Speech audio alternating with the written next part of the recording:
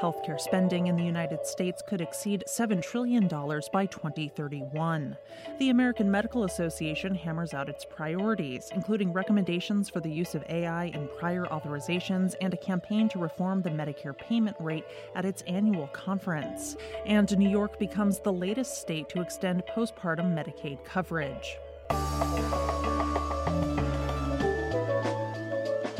It's Friday, June 16th. I'm Jay Carlisle Larson, and this is Just Healthcare Daily, where you get the headlines and health business and policy news in 10 minutes or less.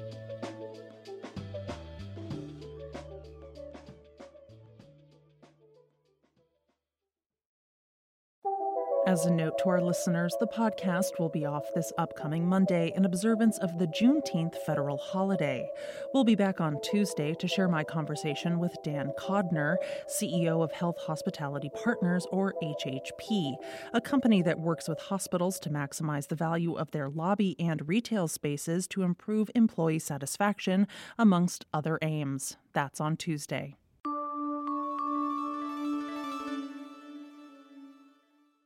The United States is expected to spend nearly $7.2 trillion on healthcare by 2031, according to research released Wednesday by the Centers for Medicare and Medicaid Services. The report from CMS's Office of the Actuary, which is independent from agency leaders, projects that healthcare spending will increase by an average of 5.4% every year through 2031, and it will outpace GDP, which is expected to grow by an average of 4.6% per year. At that growth rate, healthcare expenditures will account for around 20% of the nation's gross domestic product in 2031. Or, more simply, 1 out of every $5 in 2031 will be spent on healthcare. CMS's actuaries projected that hospital spending will increase annually around 5.8% over that same time period and will account for around $2.3 trillion in 2031. That's higher by comparison to the projected annual increase for physician and clinical services, which they estimate will increase at around an average of 5.3% every year and account for $1.4 trillion in spending in 2031. Private sector businesses and households are anticipated to pay around 51% of total healthcare expenditures in 2031, which is less than their current share. This is likely due in part to the aging of the population into Medicare. Medicare is expected to grow the fastest over the next 9 years among major payers, averaging 7.5% every year.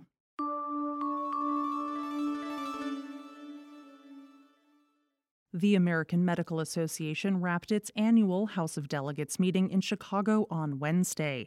It's at this meeting that the organization approves new policies. This week, AMA delegates voted on a range of issues, including advocating for changes to the Medicare payment system, making recommendations for the use of AI in healthcare, and taking stances on public health issues, including calls for greater gun control regulation and shifting away from the long-used body mass index, or BMI measurement. On Medicare payments, delegates approved what they called a multi-pronged campaign to overhaul what the AMA says is an outdated system. Delegates argued that patient access and the survival of physician practices are at risk, citing Medicare payment cuts, ongoing inflation, and increasing practice costs. As of Thursday, no other specifics were released about that campaign. AMA delegates also adopted a policy that calls for more regulatory oversight of the use of AI in prior authorizations.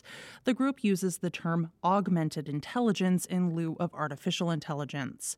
It said in a statement that it supports the use of AI automation to speed up the prior authorization process and cut down on the administrative work required by physicians, but argued that private health insurers' use of AI leads to more claims denials. On the public health front, the delegates voted to push for new state and federal laws that more tightly regulate firearms, including strengthening background checks and preventing the sale of multiple guns to the same purchaser within a 5-day time period. They also voted to adopt a new policy that encourages physicians to not exclusively rely on body mass index or BMI in favor of other tests and measures when assessing a patient's health and weight. In a statement, the association Association acknowledged what it said was the historical harm of BMI, citing its use for racist exclusion. It noted that BMI is significantly correlated with the amount of fat mass in the general population, but is less predictable when applied to individuals. The AMA now recommends that physicians measure visceral fat, body composition, and genetic and metabolic factors instead of relying solely on BMI. As a note, I spoke with newly inaugurated AMA President Dr. Jesse Ehrenfeld on the podcast this Monday. You can find our conversation at gisthealthcare.com.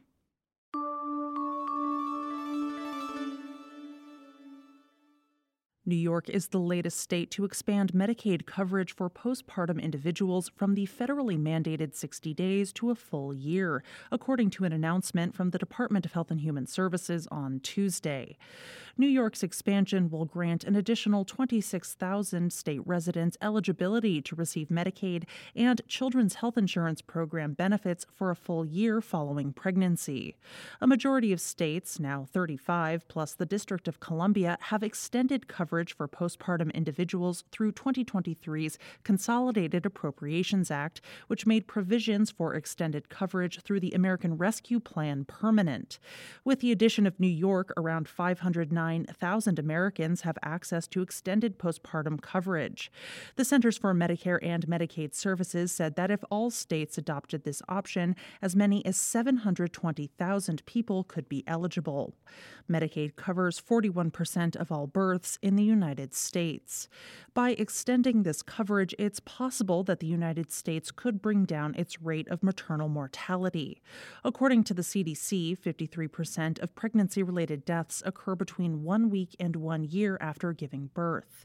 Recent data shows that more than 1,200 people died of maternal causes in the U.S. in 2021.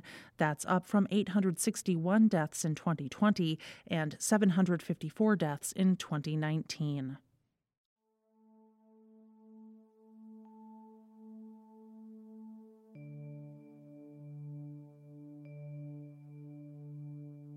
This is Gist Healthcare Daily. I'm Jay Carlisle Larson. Thank you so much for listening. If you like the show, please leave us a rating or a review. It helps other listeners find the program. You can check out more insights on healthcare business and policy news at gisthealthcare.com.